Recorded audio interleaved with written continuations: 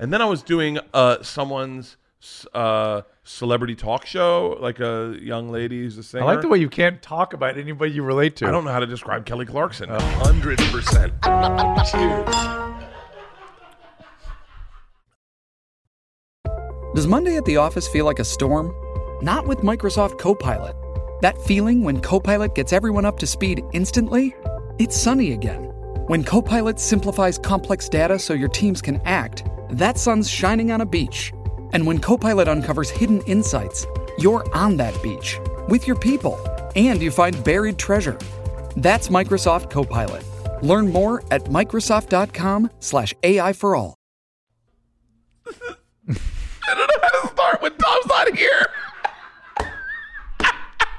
I'll start.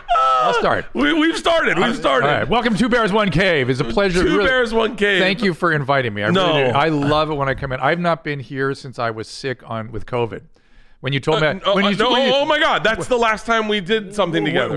I saw you at your award ceremony, but the last time we did something together was this, and you told me I could spit in your mouth, and the next day I was sick with COVID. And I said I was indestructible. Remember that? It seems like it. I was seems like you can't kill me. And then you said to me on the phone, well, it looks like we'll be testing that Mickey Mantle gene out, huh?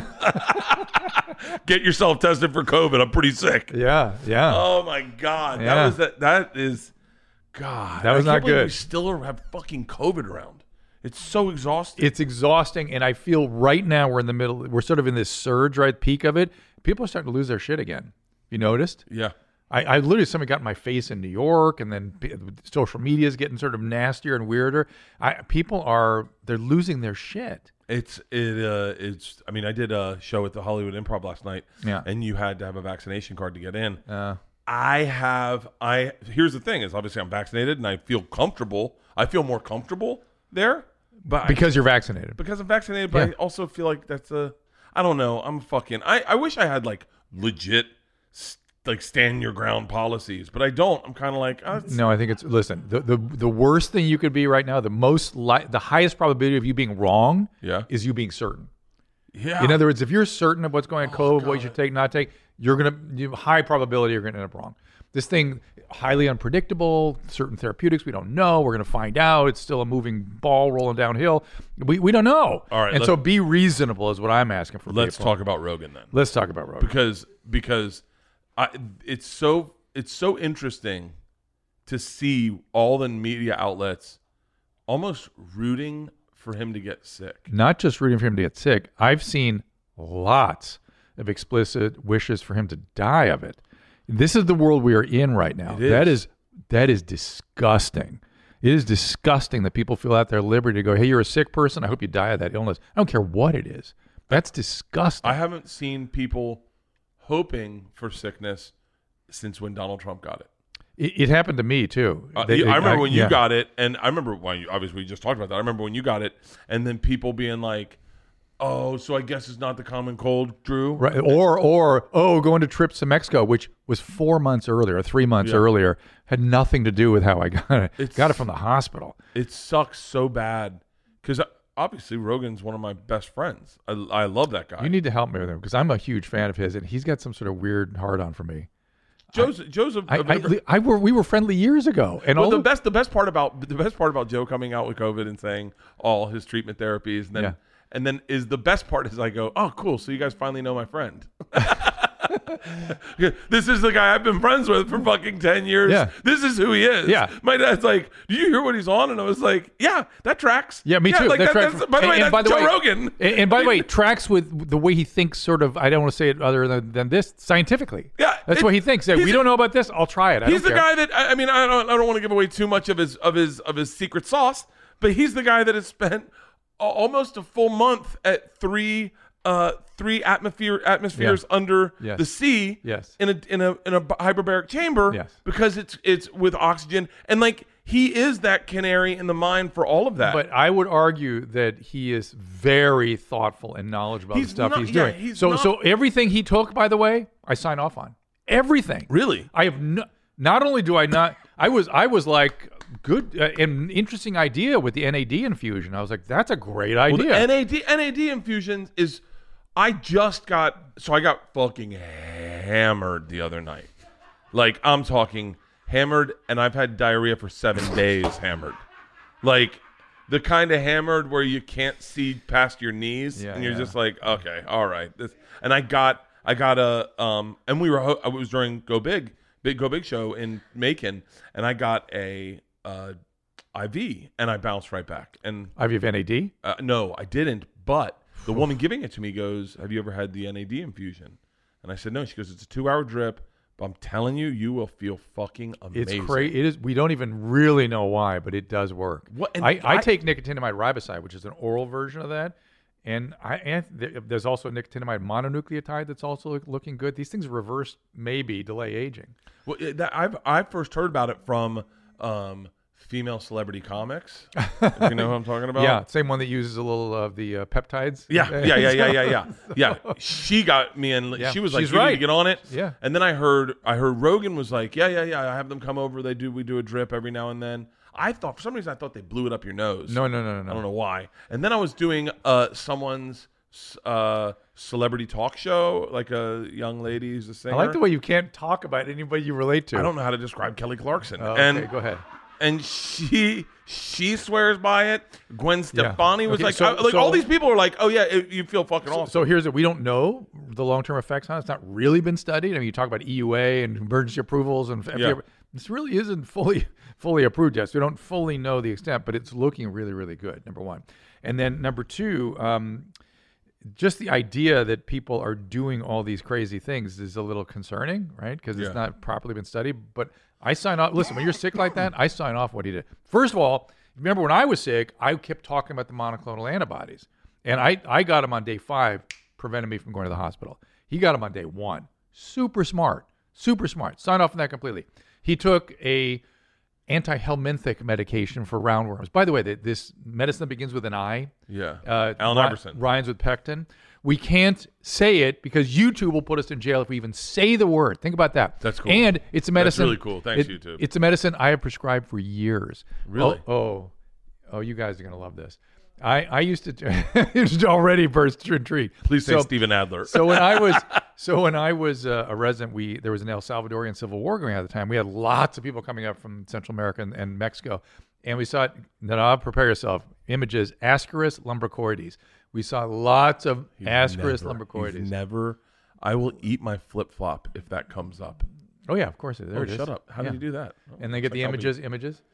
And there it is. That's Ascaris. People were shitting that all over the place. I'm not eating anything.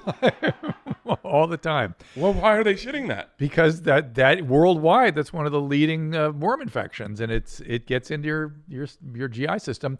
And we would use this medication and also something called mebendazole, and it worked great. And it never harmed anybody. And I took it when I was sick because I thought, I did almost exactly what Joe did. I took steroids, I took the eye medicine, and I took monoclonal antibody. Now, I am not convinced that this medicine that I've used for years really does anything. I don't think so. I think once we have real antiviral medicine, this whole thing will just go away. Yeah. But isn't you like that? That's insane. Yeah. Now, wait, so you don't realize that we don't have real shit here in this country compared to elsewhere. No. Yeah. Oh, by the way, don't even get me. We'll talk about China in a second. Okay.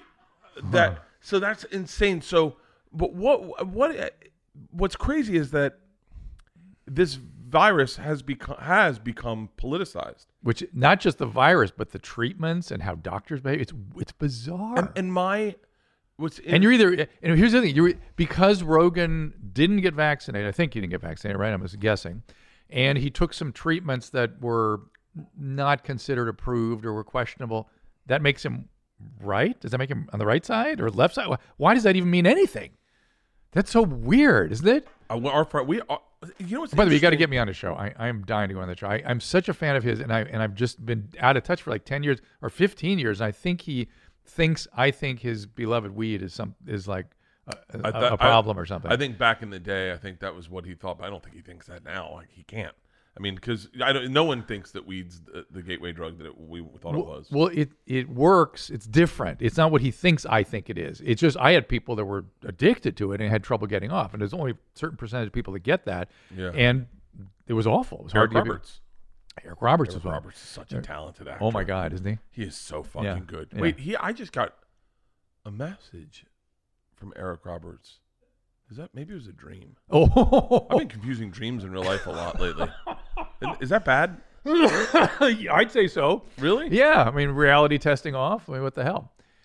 There's Eric Roberts is such a good fucking actor. Yeah. But but it's crazy that like I remember when I got vaccinated, I wouldn't tell people I gotten vaccinated. You wouldn't tell people you got vaccinated. Why? I wasn't comfortable sharing that. Why? I don't know. I just didn't want to tell people I got vaccinated because I felt like it was a privilege thing.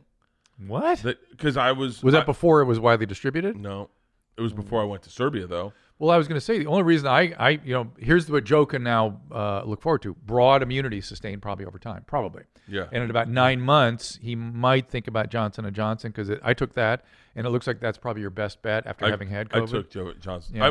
I wouldn't even tell people what I took.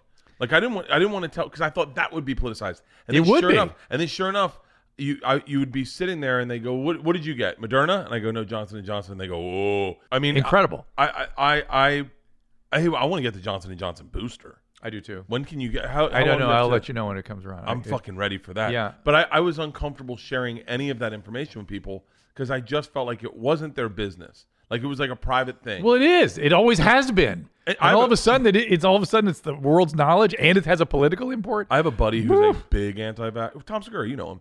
And is he anti-vax? He's hardcore anti-vax. Oh, no kidding. What about Christina? God, yeah. Oh my God. Like really? Jenny McCarthy and her talk about it all the time. About this vaccine, or is she all anti-vax? Oh, they're anti-vax across the measles, mumps, smallpox. I know they're pediatrician. She's not anti-vax. The Black Plague, No, I don't know if they're fucking Tom's anti-vax Tom hasn't gotten vaccinated, but he still has antibodies. So he's like, I'm not going to get fucking vaccinated if I got antibodies. That's right. Well, they should talk about it. I'm joking. Tom isn't anti-vax, everybody. There's a God, this has caused a shit show for Tom. He's like, real cool, Bert. This would be. I just called you fat. I'm trying. Wait, actually, that's a good thing. Tom is an anti-vaxxer, everybody. Let's give Tom a taste of his own medicine if he'd take it. You know what I mean? So I literally know their pediatrician, and I'm like, how could no way. So okay. But they both still have really strong antibodies. But the test that's commercially available is no good. I got to get them a special test. It's called an additive score that really. No, I think he went. It was before his surgery. He had that second surgery. I think he went and tested him at the hospital. They don't have the test there. They don't have it. Yeah. So he has antibodies. That's a yes/no thing. It's not is he covered. I'd have a hard time. I'll be very honest with you. I'd have a hard time getting vaxxed if I had COVID and had antibodies. That's me. My antibodies are off the chain too. But you can't move. Here's what's fucked up. You can't move around without it. Like I couldn't go into a restaurant in New York without the thing. By the way, you have you have a card?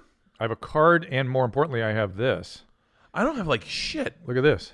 I threw that away. A QR code. Oh, hold on. You threw away your card? Yeah, I didn't know you needed it. You're gonna need it. You got to apply at Health Vana. It's an LA County thing. Did you get an LA? Does this work? Hang on.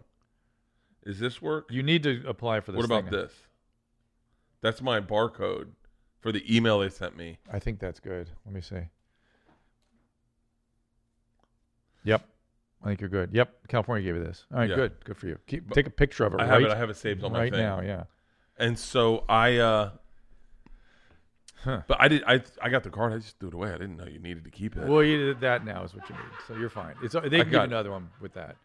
I was like, you expect me to keep this piece of paper? I know, it's weird. I was like, are you being serious? Like, what world are we living in that all of a sudden we're going back to paper trails? Not only paper, but paper that you can get your hands on those forms easily. They're really easy to get your hands on. And so I don't understand that. But they're giving QR codes out, and that's good. But the point is, I was in New York last week, and I had to show my QR code to get in a restaurant. They did that at the Hollywood Improv last night, and I felt comfortable.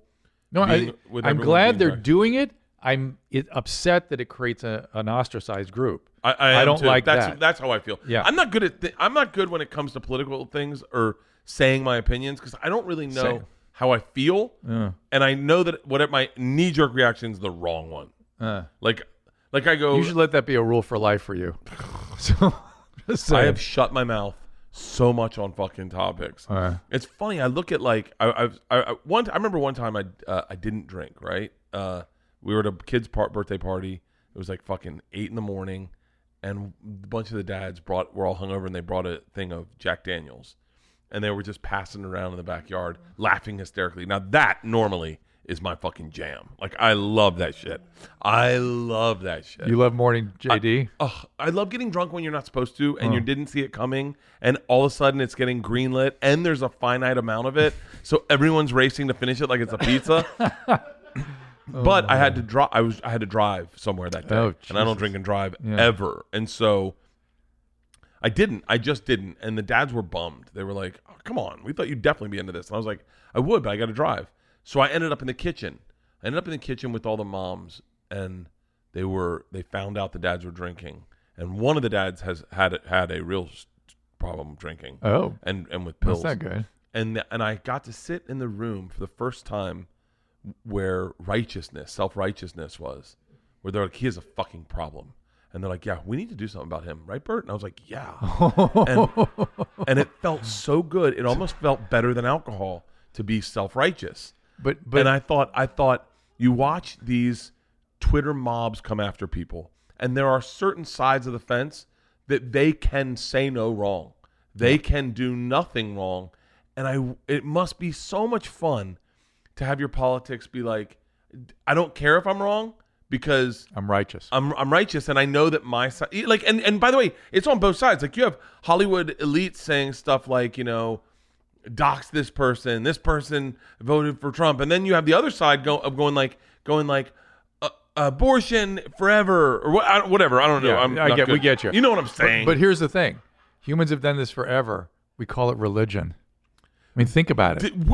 We just used a different language. We talked about sin as opposed to Trump, MAGA. We talked about the elect rather than Democrats and Republicans. It's a effing new religion, and we need to watch out. Religious wars get fought. You know what I mean? It's crazy. Dude, when you look at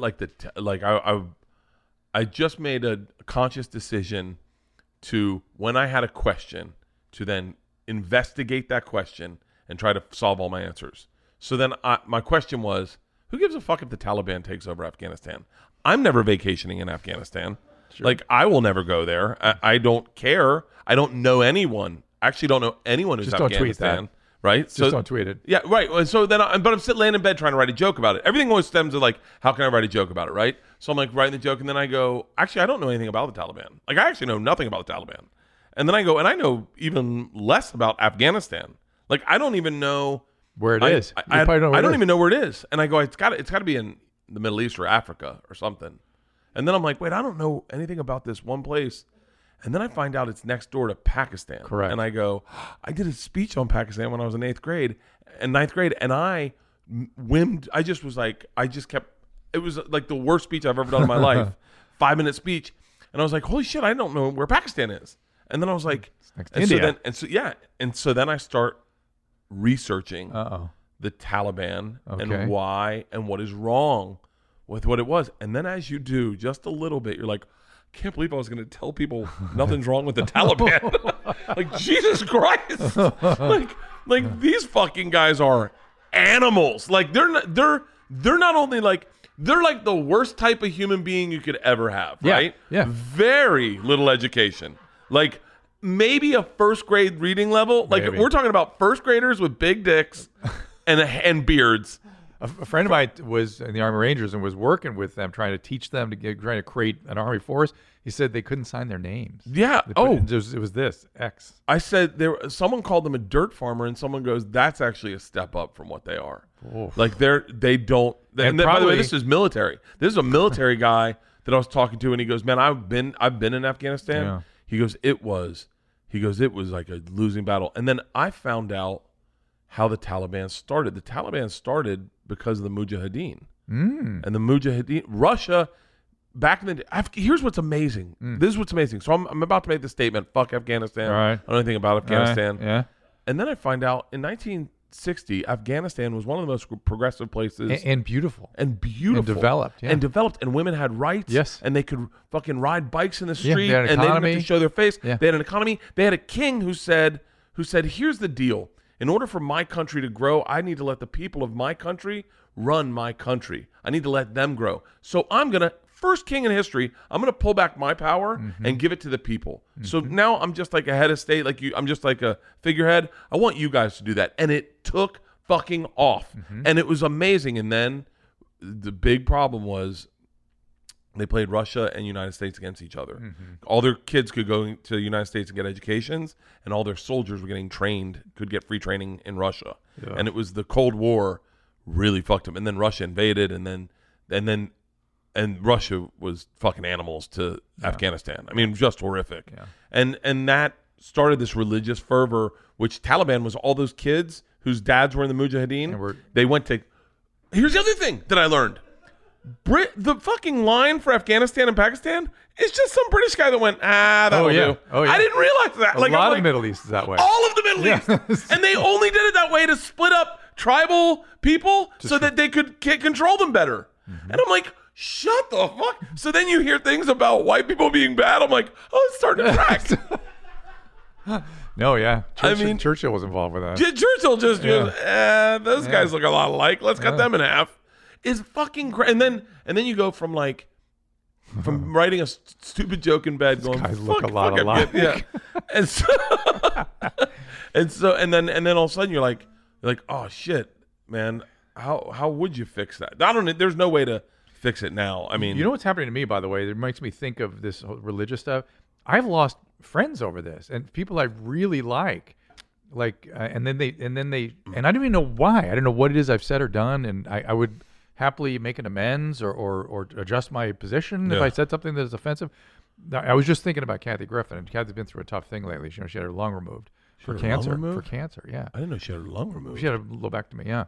And I thought. Okay. And she had a lot of feelings about Afghanistan, and she's not been talking about it lately. It's sort of odd because she was the one that first alerted me just exactly what you're talking about. And David Allen Greer is another one. He was like I consider him a good friend. He will not. He just rags on me on Twitter constantly. It's weird. Rogan was kind of another one. Wait, and I don't know what was Kathy Griffin's stance on Afghanistan? Particularly, she was upset about how they treated women. I mean, oh my God! By the way, their treatment of women is atrocious. Yeah. I mean, there is a law right now. Women can get beaten up in the streets if they are showing their face, or if they're riding a bike, or if they're doing anything that music is outlawed. Music's outlawed. Pets are outlawed. You can't have a fucking pet. They're going around killing dogs just because you had a dog, and there was a guy that rose to power for a period of time, and the reason that he did is he started this clique of him and his friends throwing acid in the faces of any woman showing their face. If a woman gets raped in Afghanistan, it's her fault. It's her fault. Yeah, it's her fucking fault. I don't know. You're going to become politically active, but I'm not. But see, that's the other thing is I don't ever want to it's so nice when you don't know shit, and it's just to be like. To be clueless, just to be clueless and be like, whatever. Yeah, I guess everyone's having a hard time. Somebody else take care of that. Yeah. I'm not going to waste my time thinking about Afghanistan, and then all of a sudden you learn something, and you go, now I can't stop thinking about the people. I'm going to tell you though, we could use a dose of minding your own business or keeping things local at least. Yeah, because we're so busy on the international security, we don't really take care of what. I mean, our homeless situation is fucking. It's insane.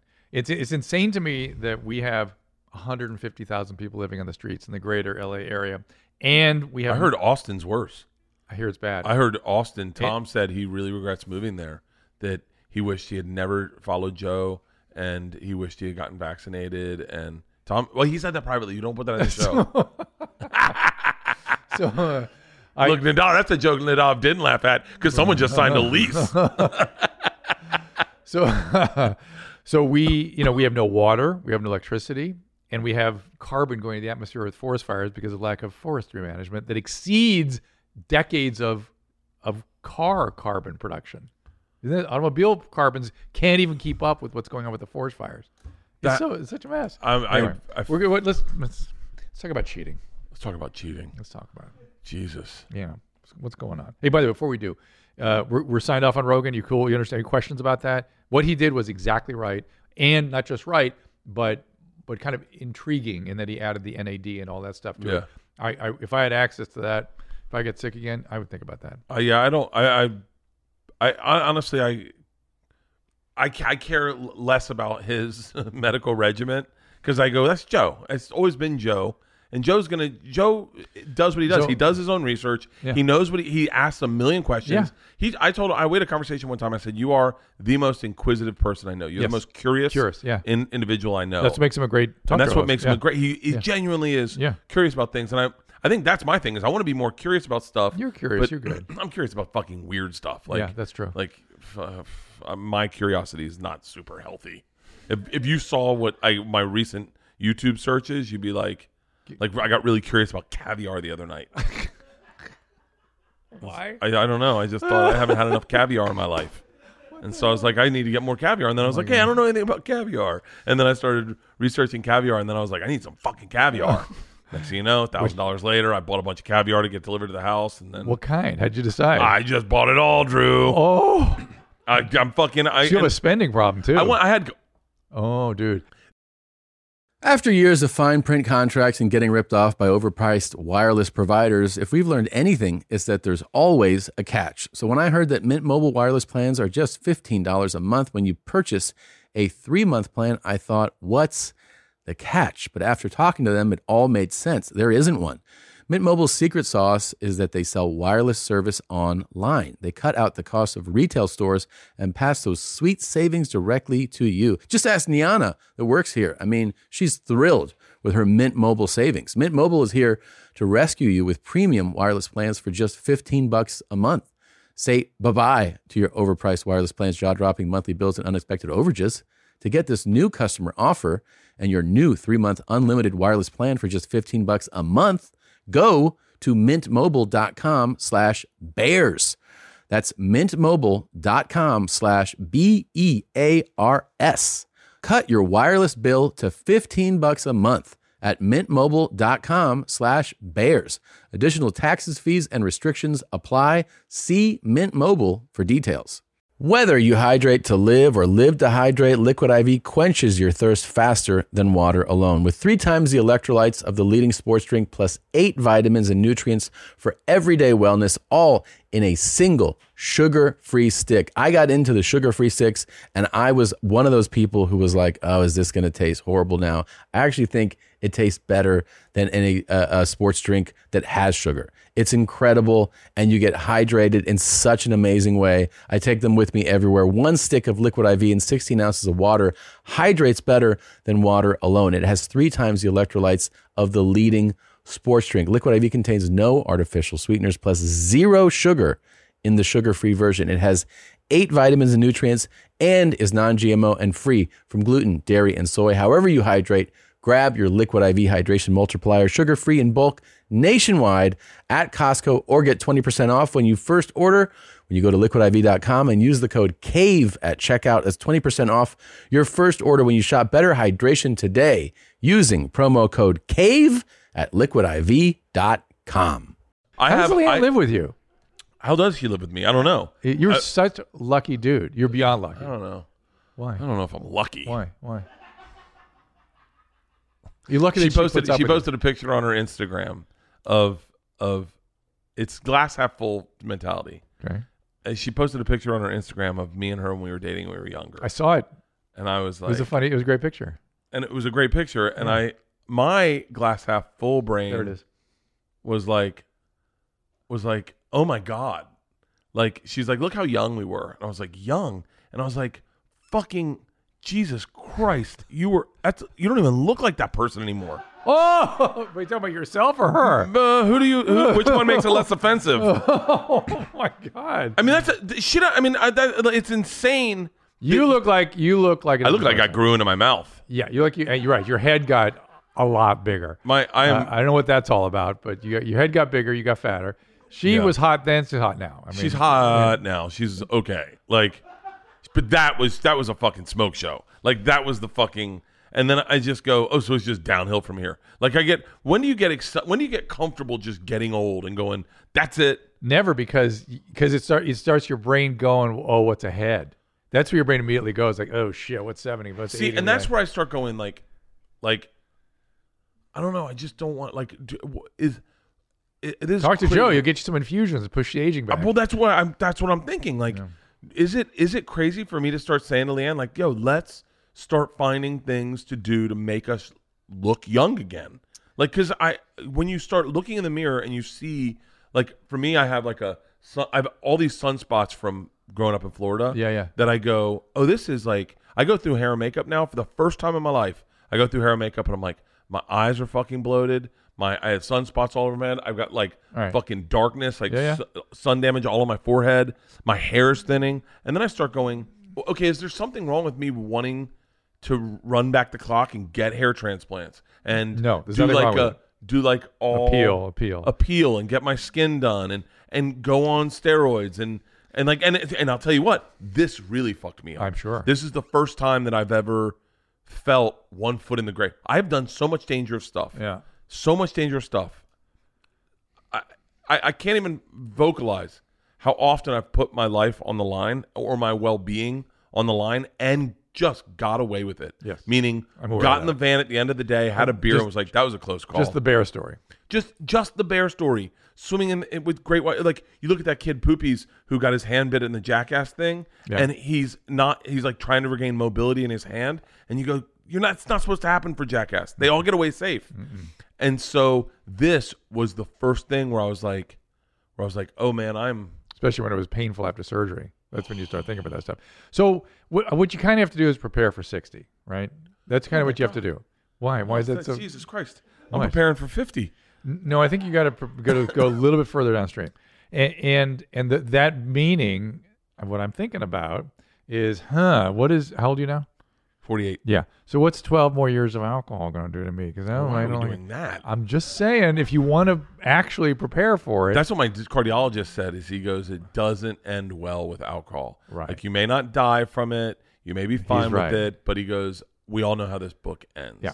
And there's ways to moderate it so you don't get all the physical effects. You could do the injectables and get your hair stuff, but you don't want to look like you're trying to be 30. I don't want to look like that. You just want what I think in terms of how can I look my best and feel my best the longest, because eventually it just, a shit falls apart. Yeah. So when you're 75, 80, it's just all over and you just let it go. God. But how do you get to your 60s being kind of okay? And a lot of it is diet and exercise. A lot of it is. I can't really exercise. I can walk on the tread. I can't run.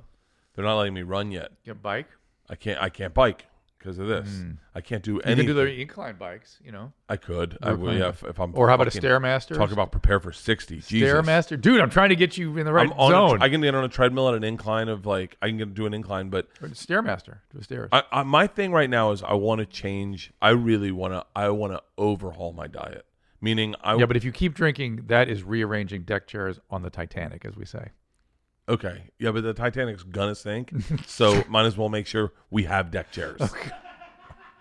Okay. Touche, sir. Listen.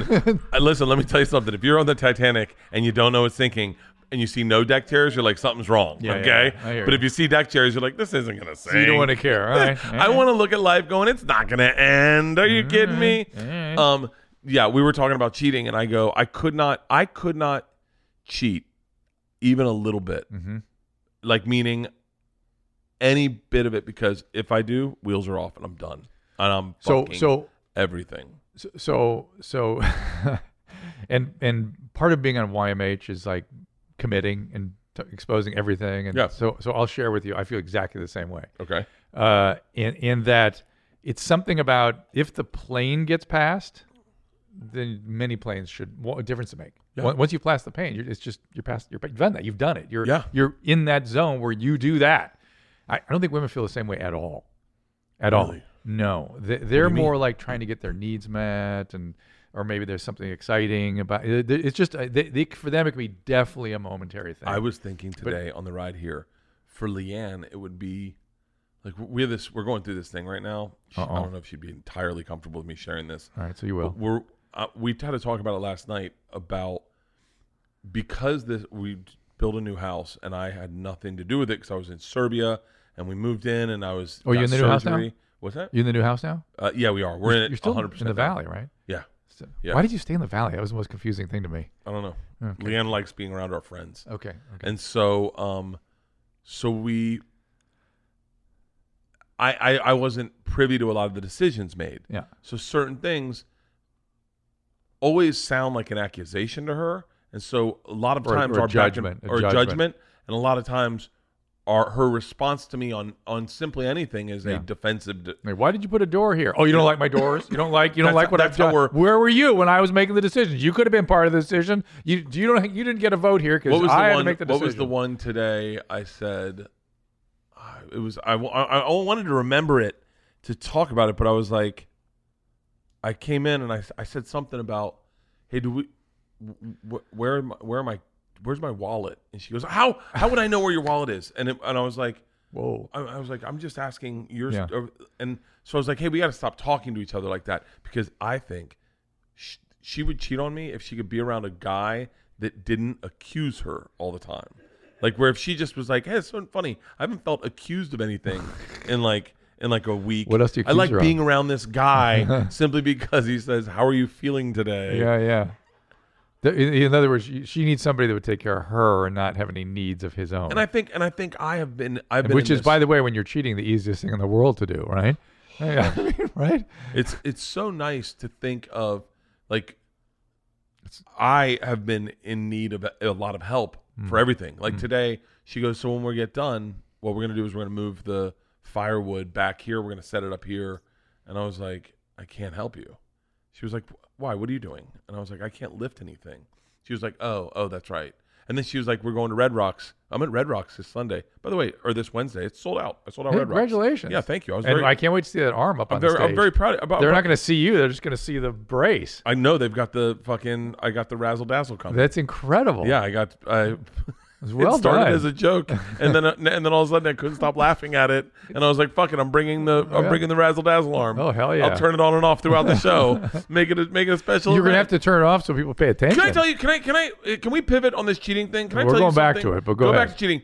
Can I tell you something that I've been having a hard time with? Is so I saw Red Rocks, and then all my my team's like, hey, we want to make an announcement that you sold out Red Rocks. I think the announcements just went up on. I'm sure it just went up on Instagram right now, but I was like, it's weird. There's this weird thing going on in comedy right now that I'm a hardcore part of, but I don't know how I feel about. Like, where it's like taking pictures of a sold out room and taking pictures in front of a sold out audience, or doing a video to show everyone you sold out. Where Ari and I were talking about it, and it's less about the comedy and more about the propaganda, the cult of personality of who I am as a comic. I'm not following. It's not going to make sense. Because I like to see you in front of a big crowd. When Tom pictures that stuff, I go, oh my God, look at it. It's in a stadium. It's awesome. Yeah. I'm excited for you guys when but I see that. But I'm afraid. I'm always afraid. This is going to come out weird. And I wish I could say a name. I wish I had a name. I'll say a name. You ready? Okay. Because I think this guy would be comfortable. I'm saying names that I think would be comfortable with me saying them. Okay. Someone like who's a friend of Tom and I's, who's a pretty real guy. I'm certain at times I would never want me standing in front of a sold out audience and like my arms up in victory. Like, yes, I understand that. For That's him different. for him to take a reflection on his career and then be like, he feels shitty now. Like, so like you're worried the other about your peers. I'm worried about my peers. Okay, I get it. I'm not worried about. No, I get that. I don't think the average. You fan, know, it's funny. I don't think about that because I don't think about comedians. You guys are all together a lot. I was on the other side of that for so long. Yeah. I was on the other side of that for so long. What about you? Like Tom does a lot of stuff in front of an empty stadium and stuff. What about that? Is that still too much? That's all right. Then don't do it. That's taking a picture of the shadow of how big your dick is. It's like we all know that he wouldn't take that video if there's a look. The thing is, there's nothing wrong with it. I'm not criticizing Tom because I've done it. Everyone knows as a fan, I've done it I love a ton. it. I love it. As a fan, I love it. But then I started thinking, am I affecting how my peers may feel about themselves? Yes. Because not everyone you are. gets an opportunity. Like they wanted me to do this promo video about selling out Red Rocks. And I ended up doing a version of it because I am very proud that I sold out Red Rocks because I wasn't supposed to sell out Red Rocks. But I wanted the messaging to be, if I can do it, anybody can do it. Yeah, because that is good. the truth. Is when when this deal came through, it was initially me and Jim Jeffries were supposed to do it together, but and then Jim rescheduled, couldn't do it. His schedule didn't open up for him to do it, and they said, "Hey man, we've got this night. We don't know if you want to try to pair with someone else or do you want to try to do it by yourself?" And I kept thinking to myself, and this is the part where I want my peers to hear, is I was like, it may be obnoxious, but with enough promotion, with enough videos of me saying Red Rock September 8th, Jimmy Buffett's there the night before, the night after, I'm going to go see Jimmy Buffett the night after, enough of that messaging, it would get to 10,000 people that would then buy tickets, and then I could sell it out. And I said, and there were people like, dude, get enough. We get it about, even the people on Go Big Show, enough. We get it. Red Rock, yeah. But I thought, no, that's how this works. You don't ever want someone, you don't want September 9th, the day you're leaving Red Rocks, to get a text and go, when are you coming to Colorado? And so many comics complain about that, that I wanted it to be that. And then I just felt guilty even saying I sold out Red Rocks. So I'm like, I don't want, I don't know who am I sharing that to? The people that bought tickets don't give a fuck. Right.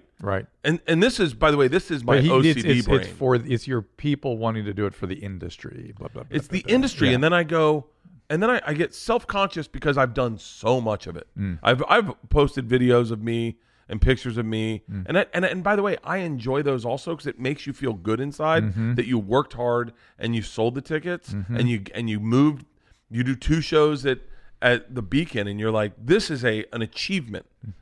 But it's really interesting, and I was wondering from like a psychological standpoint if I'm like a fucking melting down, and what? I don't know, because I'm like I'm starting to see everything too much from the inside. Does that make sense? Fine. No, you're fine. You're a sensitive person. You're empathic. You're worrying about other people. That you're actually putting yourself in those people's position because you have been there, and you don't want to do that to them. Seems perfectly reasonable to me. Yeah. And the industry has its own needs. You fucking figure other things out. Yeah. Jim, I was thinking about Jim. Jim's a friend. Yeah. And do you know what his original training was in? In college? No. Let me guess, though. Okay. Because there are 100 different uniforms I can see Jim wearing in life. Not this one. Really? Probably not. To me, when I first heard it, I was like, really? It's so interesting. Prenatal? No. Musical theater. Really? Yes. And I was thinking, have you seen this new series, Schmigadoon? No. Okay. I don't know if I'm going to recommend it to you or not, but it made me think of him constantly. It's people get lost in a musical. It's Cicely Strong, and they're living in a musical, and it's obnoxious. And for some reason, the whole time I was thinking about Jim. And that's what he did in college and stuff. He's rearranging the decks on the Titanic, rearranging the deck chairs on the Titanic. In terms of his life? He still parties. Yes. Yeah. Do you tell him to stop drinking? We've had conversations. But he controls it. Who do you here's the thing. Who do you for think me. drinks more, me or Jim Jeffries? You. So, okay, hold on. So here's the deal. I am not the guy that's interested in people not partying. Yeah. I want people to party and have a good time. And even if they have a proclivity to lose control, there's different genetics, right? Some genetics are, I love alcohol, but I can control it. Yeah. Some is, alcohol is cool, but when I go, I can't stop. And some are both. Okay. And you're kind of light on both, right? A little light. I definitely can. I am definitely someone who can turn it off at the end of the night. And so I'm interested. I'm not. If you lose control and you can't control it, I can help. Then I'm what you need. But I'm interested. I am perfectly cool with people figuring out ways to moderate if it's not losing control. My moderation is not the problem is your career. That's the problem. Is you're branded as the guy that drinks a lot, and you love morning JD with your buddies. I love it. Yeah, and so that's and the love it part is the part that you got to watch out for. These guys have seen it in my eyes. I know when we have light up when we have a moment where we drink, and I go, fuck it, let's just get drunk. It's the funnest time to get drunk. I know. It's the times that I don't like getting drunk are like 21st birthday. Like, the other reason I don't worry about so much with you so much. Why? I've met your parents. Oh yeah. Well, my dad was so excited to meet you. It was fun. He was so excited to meet you. And they know if the gene is there, it's not super evident. You know what I mean? Yeah. So I don't worry that you have a huge genetic burden. That's my thing. My moderation is not the healthiest. Your problem is this career. Your problem is what you do for a living, and you know that. We've always talked about that. Yeah. And it used to be your anxiety around travel and all kind of other stuff. That seems to have kind of settled a bit, right? It has. Yeah. Okay. Yeah. So let's just say it's settled, because I think I can see that it's settled. But you're talking about being 60 and not having bags under your eyes. You got to make some choices as we move forward. But I'm not. My moderation is that I either don't drink at all for 3 months. That's called abstinence, not moderation. Yeah. I don't have moderation. I have abstinence. You're bingy. Yeah, I'm bingy in that. I'm looking at. I can tell you. By the way, can I tell you my favorite beer I've ever had in my life was during quarantine. I remember this beer so well. I didn't drink for 3 months, and then we were at our new house, and we had these ice cold beers that had been on the tour bus that someone had given us, and my buddy Leanne was and our friends were coming over, and Leanne's like, "I'm gonna have a beer. You want a beer?" And I was like, "I'm not drinking." And she was like, "I know, but you can have a beer." And I was like, "Oh, I guess I could." And I had 2 beers quick. I had 2 quick cold beers, and they tasted amazing. And the buzz hit, and I can tell you every time I quit drinking and I had my first drink, the feelings. I sit and like poetry, and I go, "Let's feel it." Oh God, it feels so fucking good. You want to know? This is creepy. This is almost borderline crazy person talk. So we did the first sober October, and I hadn't taken a break from drinking in a while before that. We didn't drink for a month. I felt fucking awesome. I lost a bunch of weight, and it was the first sober October, and I did it. And we went to New Orleans, me and Ari, and we went and we had one drink together. We had our first drink together, and then we quickly had 2 more before we got onto Bourbon Street. And after the 3rd drink, it kicked in hard, right? And I this is the thought I had. There's a little girl that my daughters were friends with, who used to dance in the living rooms. Like, just out of nowhere, she just started dancing. I was like, what the fuck's wrong with this kid? She starts dancing. And let's just call her Jade, okay? And I go, why is Jade dancing? What makes this child dance? I couldn't, and for the longest time I said to her parents, your kid just starts dancing. And they're like, yeah, he's a weirdo. And then we were on Bourbon Street, and the buzz kicked in. I started dancing, and I go, I know what makes Jade dance. It's like this tap into, and when you're a kid, it's youthful and you're pure. But when you're an adult and you got so much shit in your life, you rarely get that. You rarely get that. Yeah. And then the buzz kicked in, and I started dancing on Bourbon Street. And I was like, this is the greatest feeling ever. Like a ballet, or what kind of dance? I remember the first time I ever got a buzz. The first time I ever got a buzz from booze. Alan and me came are drinking in the empty lot behind his house, Natty Lights. And his mom, we go to the front of his house, and his mom goes back, sees all the beers, collects all the beer cans, comes to the front door. We're talking to girls. We're talking to Alice, Shay. We're talking to all these girls. These are all real people's names. We're in 9th grade.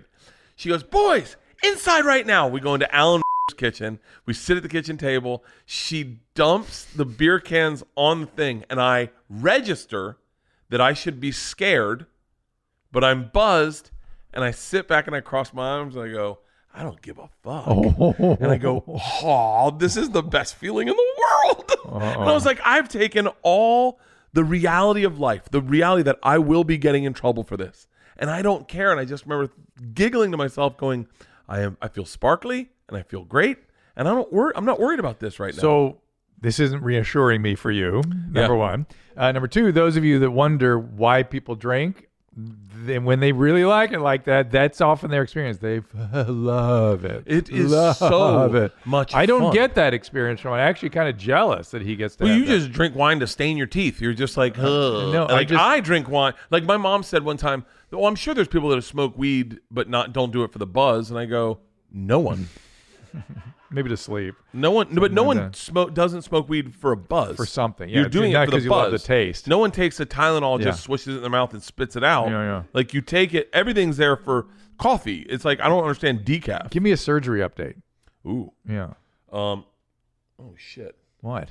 I think I fucked up my thing. Yeah. So I just had my first physical therapy yesterday. First? Yeah. Wow, that's a long time after the surgery. Well, you were on the road. I was doing the show, and apparently you cannot. Not everyone takes everyone's prescription, so. Oh my God. So, he said to me, he's like, "Don't worry about it. While you're there, let's just try to get you to 90 degrees mobility." Which you've exceeded. I've exceeded 90 degrees. Good. And so And you told everybody how much it hurts and your feelings about the surgery. This audience knows about it. Oh no. You want to tell them about it? Yeah. What do you want to know? It wasn't fun. No. It was. By the way, it was. Everyone knows that I was having horrific panic attacks up until the surgery. I didn't know that. I thought you were going in kind of good. Oh, no. Well, Am I being accurate? Am I understating that? Yeah, we were all really worried about. And my number had anxiety gotten leaked, and so what was happening was you were worried about getting out, being anesthetized, right? Yeah. I stopped drinking. I talked to you about it. Yeah. And by the way, my anesthesiologist called me the night before, and he was like, I was like, just so you know, I haven't drank in like 14 days, and he was like, why? And I go, that guy's an alcoholic. And he goes, because I don't know who it is. Don't say his name. Yeah. But I'm telling you, anesthesiologists have a high proclivity to stuff, and for him to say that is like false. He told me, he goes, get fucking wasted tonight. Enjoy yourself with your family. Oh my God. Have a couple of cocktails. A couple cocktails, fine. And he goes, don't drink anything after midnight. Yeah, but if you had not taken those 14 days off, you could have had withdrawal 2 days after your surgery. Yeah, well, Of course, you could have kept drinking. Too. I don't have withdrawal from alcohol. I don't. Yeah, I just you could have. Plus, you get all those. You get a bunch. Yeah, of but stuff I don't drink. for I don't drink enough to have withdrawal. Like, Right. I don't. I've never had withdrawal. Hear them laughing? Yeah, but then, but no, I don't shake and I don't go like this. Right. So like I can just stop drinking and not notice it and sleep well. Okay. So, but I stopped drinking for 14 days, and he goes, oh, just have fucking cocktails. Yeah. He was like, enjoy yourself tonight. You're fine. All right. And so and my number got leaked, and a couple of horrific individuals were texting. It's funny. This behavior. They started off texting very nice things to me, and then I didn't reply the way they wanted replies, or I didn't want to become their best friends. Oh my! And then they started texting very hateful things to me. Oh my God! And it was about my surgery and about my daughters not having. And then that's when I changed my daughter's number, what? Not having a father, and how funny that would be, and it's just people with horrific sensitive. Isn't that how you and Tom talk to each other all the time? No, that's not how Tom and I talk to each other. Okay. But it is how some fans think think that you talk to each other. Yeah, and you're just like whatever. Yeah. So I changed my number. Yeah. Thank God, and I still have that phone. Hit me up on that number if you want. People FaceTime me all the time, and I'll just answer it, and they'll be like, "Oh shit!" and then all the messages. By the way, all the messages from that were on that old number, all the messages were fucking overwhelmingly kind. Oh, and nice. It was just after surgery, and it meant so much to me. Oh, nice. So thank you. And you everyone. were suffering after surgery too. Getting engaged is special for so many reasons. You get to plan the perfect proposal, celebrate the love you've built so far, and look forward to the love you'll build for the rest of your lives. The only part that is not so special, shopping for an engagement ring. If you don't know what you're doing, it can be a nightmare. That's where BlueNile.com comes in. Blue Nile is the original online jeweler since 1999. They've helped millions of couples create their perfect engagement ring. With Blue Nile, you can create a bigger, more brilliant piece than you can imagine at a price you won't find at a traditional jeweler. They are committed to ensuring that the highest ethical standards are observed when sourcing diamonds and jewelry. Blue Nile offers 100% satisfaction guaranteed with guaranteed free shipping and returns. Right now, you can get $50 off your purchase of $500 or more with code BEARS at BlueNile.com. That's $50 off with code BEARS at BlueNile.com, BlueNile.com. Hey, it's Kaylee Cuoco for Priceline. Ready to go to your happy place for a happy price? Well, why didn't you say so? Just download the Priceline app right now and save up to 60% on hotels. So whether it's Cousin Kevin's Kazoo Concert in Kansas City, go Kevin, or Becky's Bachelorette Bash in Bermuda, you never have to miss a trip ever again. So download the Priceline app today. Your savings are waiting. Go to your happy place for a happy price. Go to your happy price, Priceline. I got out of surgery, and the nerve block fucked me up. I was not comfortable with a nerve block. Not feeling my hand was the scariest thing I've ever fucking dealt with. And the only thing that was giving me assurance was that Tom was going through it also. And he had and I kept thinking to myself, like, it sounds super silly, but like, Tom's my hero, because I know that he had to do all this shit, and he didn't have a leg and didn't have an arm, right? And he's gone through another surgery on the arm. I kept going, Tom did all this. Tom did all this. Yep. If Tom can do it, you can do it. Like, it's good. It's a reasonable so it was strategy. like he was my lighthouse. Yeah. But that nerve block really fucked me up, and hardcore anxiety attacks, and then pain afterwards. And then I was like, I just want this nerve block to wear off, and it didn't wear off. They were like, it should be worn off in like the next 3 hours, and I was like, cool. And they're like 3 to 6. And sometimes it lasts 48 hours, but it shouldn't last 48 hours. It should last 3 to 6, tops 12. And at fucking 12 hours, it was still numb. And I was like, all I could think is, what if they fucked up my nerve? And what if this is my forever? And I was like, if this is my forever, I was up all night. I couldn't drink. I couldn't take any pills. And I had no feelings, so it wasn't in pain, but I was losing my shit. I mean, like this all night, just touching it. And then my hand would get hot. And then I fell asleep and it fell behind the couch. Oh. And I was like, what the fuck? Oh. And I was like, oh, shit. And I was like, Leanne, help me get my arm up. I couldn't move all of it was numb. And then that night, the first night, it started wearing off. And I was like, thank God. I remember twitching my hand like that. And I was like, oh, my God.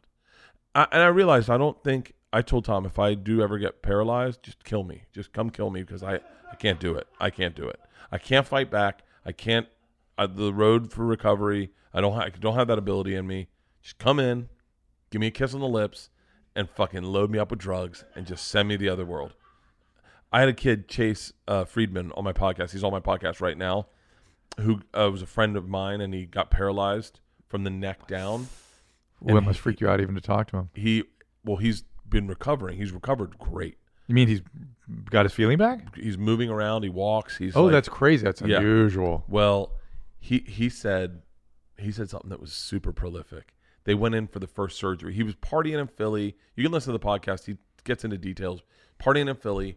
Woke up in the bathroom, and there were the girls around him going like, hey, you fell. Like, you need to get up. And he's like, I can't move anything. And they're like, no, you fell. And he was like paralyzed. And they're like, and then because I don't know what he said about this. I don't know, but one of the girls wouldn't call 911 because she didn't want to lose everything she'd worked for. And so we sat there for 45 minutes while they debated on calling 911. Oh, my God. He could have, if it was high enough, he'd stop breathing, too. Yeah. And so then they call 911 and they take him in. They put him into the MRI machine. And he's like, it was the worst. He goes, I couldn't move anything, Bert. They have a mask over my face because of COVID protocol. And I guess his legs were twitching, spasming. Yeah. And so it was like 2 hours in there. Yeah. And he said something that was so fucking prophetic. He said, when I went in for my first surgery to see if they could fuse my neck or whatever, I looked at the anesthesiologist and I thought, I hope you don't know what you're doing and you kill me right now. Yeah. And I had never understood that kind of talk until I had that nerve block on that arm, and I went, there is a weird part of your brain when you can't move your hand and you're trying to move your hand that really fucks with certain brains. Your brain. My brain. Yeah. When you go, move your hand. And I'm like, wait, how do I not know how to move my hand? How come I can't move my hand? Whew, I was a mess. And then when the nerve block started wearing off, all of a sudden, I was loaded with pain. Yeah, yeah. And I was like, what the fuck? And I called you. Yeah. And I was like, can I smoke weed? Because my pain pills did not work. Right. And then they said that they couldn't just switch me off them. That's ridiculous. I told you that was ridiculous, but they were, and so smoke the weed. If that helps, fine. What difference does it make if it's an opiate or cannabis? If that works, great. I didn't do it. I just didn't. I just stopped taking pain pills altogether because I was like, this is stupid. I was like, I'm not going to take pain pills and fuck up my liver because I don't know what I was on, but they were like, these are really strong, so we got to get you off them soon. And I was like, I'll just get off them now. Like, I'm done. But I was in a lot of pain for a few days. I called you a couple times, and I just was like, I want something. You needed something. They were not. I was not happy with how they were managing your pain at all. I wonder. It's this weird thing where you've gone from over prescribing to under prescribing. It's crazy. I think I was being prescribed like Tylenol, like extra strength Tylenol at the end there, and that's when you really. I can't believe you didn't smoke weed. Why not? If that works, because that's my brain. My brain's this weird teetotaler. Is like I either am partying or I'm not partying. Like I'm either going to do it or not do it. Right. But I can't straddle the fence and go, I'll just take a couple hits of weed because I was like, I'll end up drinking. But and then what? I'm just I go ahead, finish. But the recovery's been really good. Like good. You look great now. I mean, you've exceeded the 90 degree. I've exceeded 90 degrees. I had my first physical therapy yesterday. That's good. And right now it's all about. I start lifting weights in like 2 weeks. Oh my God, that's great. And but yeah, there's weird. What's really weird is like I have no definition in this arm anymore. Oh yeah. And I have like big arms. Like I've always had strong arms. I've always grabbed weights and done buys like just as for fun. Yeah. Even when I wasn't working out, I'd always bang out buys, right? And the other day I was getting in the shower and I went to wash this arm and it was just flabby. And I was like, oh, I got like a fat chick's arm. Like, you know, like remember that? Was it something about Mary where Christina Applegate is doing this to her? Yeah. What's this? What is this? It's like when women go, I mean, what is this shit? It's like, that's what my arm is. And I've never had that arm. I've always just had muscle in there. And I was like, I think it'll motivate you to work out when you're done. Drew? That's happened to me with COVID. I started running. I started doing all kinds of stuff because you're so appreciative of having your health. That's what that's the weird part is you become away with super appreciative of what picture is that? Yeah, it's you with. That's Photoshop, by the way. Really? Or is it's probably not that far off. It's not that far off. I didn't have to Photoshop it much. but see, like my right arm's, I've always had big arms. Yeah. And then my left arm has just been tiny. And so, but my motivation for health is insane. I mean, like I signed up for the New York City Marathon. I'm like, it's all good, but you got to deal with the diet and the alcohol. The diet. The alcohol is so hard. I know. You love it. It's fun. I love it. I mean, how do you watch sunsets? Like, how do you like? I don't think I've had sober sex in fucking forever. One of the things I was thinking about while you were talking about your arm was somehow I wanted to talk to Leanne about the cheating thing. Can we call her? Yeah, of course. Yeah, because she's in drop school or her workout class. Oh, so she can't. I don't know. I can try. All right, let's try. Because I was thinking about the crossing the plane thing and how different women like. I won't go to a strip club because that's that same strip club. But that's the same thing, though. That's the same. You're in a weird way, I can compartmentalize that. Yeah. At the last strip club I was at, there was a moment. The last time I got like a legit lap dance, there was a moment where I was like, okay, I think this is actually cheating. I was like, I don't know if you're allowed to. But isn't that? Oh, damn. This woman did something to me that I was like, I don't want to go into too much detail, but she did something to me that I was like, no, I'm pretty certain if there weren't jeans in between what's happening, that this we would be having sex. Right. Not only that, I'm like this. If I'm going to use this logic, then technically a condom isn't cheating. And I was like, because we're just having jean condom right now. So, like, I got to leave. I got up and I walked out. She goes, did I do something wrong? I go, nope, not at all. Yeah. Oh, my God. I don't know. I think because I grew up in Florida, like, lap dances were, you just never confuse them with cheating. Like, you never. I think more in terms of, would my partner be happy seeing me do this? Oh, I don't think Leanne knows what goes on in a strip club. Well, like, she does now. No. She still doesn't. Even what I just described, she'd be like, huh? Oh. So, like, I remember for Christina's bachelor party, they got a male stripper. And Leanne's called me up. She goes, hey, they got a stripper here. Can I get a lap dance? And I was like, oh, should we have been calling each other before these lap dances? Because I didn't know that we had to check in. I thought it was just like across the board we could get lap dances. Now I have to talk to Leanne. And she goes, well, I just thought I'd ask. I didn't want you to be upset. And I go, I'm not upset. You can get a lap dance. And I was like, I know you, and you're not going to like it. And she was like, what? And I was like, trust me, you are not going to like it. Like, it's not what you think it is. Were you right? She called me like 30 seconds later. She's like, oh, my God, that was disgusting. He just was painting my face with his cock. And that's what they do. Male strippers are like, smack, smack, smack, bitch. And like, it's a weird. I was a male stripper for a day once on a TV show, Bert.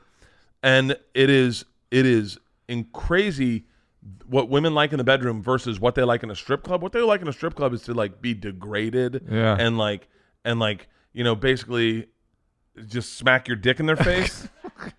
I don't know. Like Leanne would never like me to go whap, whap, whap, whap. You ever tried it? I have, yeah. Okay, just checking. But she didn't like it. But I've never connected lap dances. But at a certain age, what happened for me. But you could relate to the fact that this thing about crossing the plane, right, we're both agreeing, we both have, and probably most men kind of have, I think, I suspect, that part of that could be even things like going to a strip club. Putting yourself in a situation. There are guys that I think you see the side of them that would cheat when they go into a strip club. Oh. Like when I go in a strip club, for me now, it's mostly about having fun, and being around friends, and like I got last lap dance I got was a hilarious one. Do your daughters feel cool about this? They don't know. I don't call my daughters like, hey, guess what I'm doing? I'm just saying, you talk very publicly about everything Georgia, you do. Get your sister, put her on speaker. Hold on. This girl's name's Georgia too. Hey, Georgia, talk to my daughter Georgia. No, I By the way, they're becoming adults. I saw them at the award ceremony. You're gonna get in some new territory soon. I'm. You ready? I'm not like you and your wife. You and your wife were like, I'm ready for my kids to grow up. And get out. I am not that. Oh. I don't want them to grow up. I don't want them to grow I up. was that way until they're about age 5, and then I wanted the rest of the way to go. Speed through. I'm like bummed that Georgia wants to go to college out of state. I'm bummed that, like, I do they give you shit about being a public person and affecting their? Yeah. Oh yeah. Like what? Like I said, I go, hey, we're doing, I don't know, whatever. We're doing Red Rocks, and I said, why don't you guys fly to Red Rocks? We'll look at a bunch of colleges around Colorado. And I was like, and we'll take my tour bus, and we'll be comfortable, and we don't have to drive. We can really enjoy ourselves. And Joe's just like, no, I'm not getting in your fucking tour bus and pulling up to fucking Colorado State with your face on the side of it. And I was like, oh, yeah, I guess that would be weird. Yeah. And then you could almost feel her think, she didn't say it, but be like, I don't even want you there. Yeah, because all of a sudden it becomes about people recognizing you. No, I get that from my kids a lot. Yeah, and you're like, huh? And you don't want it to be that way at all. You just want them to be a dad at a college. Yeah, and it's not like you're creating it, but they put it in your lap. I was like, don't worry. And like I said to Leanne, I'm not even joking. I was like, should I like shave my beard off? Like really just like shave like a goatee or something so that I don't look recognizable, so that Georgia can be a regular human being and go on a college campus as opposed to go on with me. And then all of a sudden everyone's like, oh shit, the machine. And then I'm like, what's up? And then they're like, dude, we're going to a bar tonight. You got it. And I don't want that for her. Your daughter. She's like, oh shit, that's your daughter? And then I'm like, okay. Like that's happened to her. That's happened to her a bunch, where it's all like some boys recognize me and then find out who she is. And then it's not, they just it didn't work out well. I'm going to predict that when they're adults, strip clubs are going to be a little less comfortable for you, I suspect. Oh, it stopped being comfortable when they were babies. Yeah. When they were babies. The last time I got a lap dance was when 2 weeks ago. I got a lap dance. I got a lap dance in Fort Wayne, Indiana, but it was a joke lap dance. It was a fun one. Right. And then before this that, is the one that you would have been having sex. The last one I got. No, that was at Christie's in Cleveland, Ohio. Shout out to Christie's. It is a great strip club. Okay. It is. And that girl at Christie's, fuck yeah. But I'll tell you how long ago that was. That was in probably around 2007 to 2000. I know it was before my Comedy Central special, which I think was 2009. Georgia's 16 now? Georgia's 16. Georgia was maybe 3. And that's when I stopped getting lap dances. Okay. So I was like, no, this is, all I could see was that the strippers were people too. Isn't that crazy? Well, the last time, but listen, the last time, it's one of the problems I have. Last time I was in a strip club was my bachelor party, and I had half a dozen conversations with these women about their pap smears and their HPV and their cervical cancer and their LEAP procedures. I mean, every one of them wanted to, and I was like, wow, this is okay. Jesus. Speaking of strange things, you wanted to talk a little bit about Armie Hammer and Trevor Bauer and what. Yeah. I'm always curious about like the Trevor Bauer thing. You don't know anything about that? There was a woman that got beat up and then looked back and went, I didn't want that, essentially. Yeah. Because this is the problem if you're into aggressive stuff. I've never been into aggressive sex. I'm just saying, ever. Anyone who is, good on you. But the problem is that you can the threshold between, hey, that's exciting and that's traumatizing, you may not know where that is. And certainly your partner may not know where that is. So you can easily be re-traumatized. And when they're re-traumatized, they're pissed. And they should be, because it triggers horrible, horrible feelings. And I fear that that's something that happened here. Yeah, what's funny is I have a friend, I'll tell you who it is, but you got to bleep his name out. But bleep it out so that people can guess his name, okay? His name is Ari Shearer. And so, but he's always been very open about liking rough sex. And when the Me Too thing started, I was like, hey man, how like you gotta like be careful. And he was like, no, I'm very open with my partner. I share it with them before. This is how I like to do it. But you know this and then but that's how it works. And I was like, oh, as very like okay. And he's way into that stuff.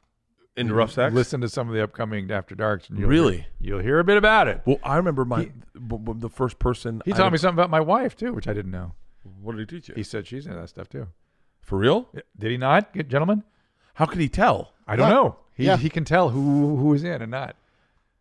Wow. Hey, I want him to point. Oh, never mind. And so, well, I'll ask about Leanne. I want to have. He's met her. Just ask him real quick. Text him somebody. But I remember one of my buddies, one time when we first moved out to LA, he hooked up with this chick and he had sex with her upstairs on my couch, and I was downstairs. And he came down the next morning. He was traumatized, and he was like, I don't know what the fuck happened last night. And I go, what do you mean?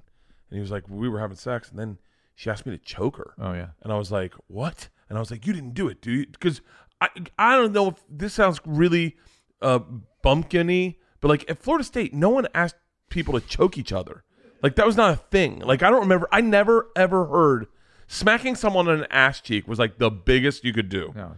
And you only did that for shows so you could tell your friends. And then I smacked her on the ass. I was like, who's your daddy? Or like something like that. And I was like, people like being choked. And he was like, I guess. He was like, I'll never fucking be around that girl again. He was like, it was a trap. It was a trap. That's what they do. They trap you. I tried it a little bit, but I'm not going to do it. And you're like, oh, yeah. And then this Trevor Bauer thing, I'm sure this Trevor Bauer guy doesn't want anyone talking about this, but it is like, it doesn't look like, I don't know how punching someone in the face can even be construed as rough sex.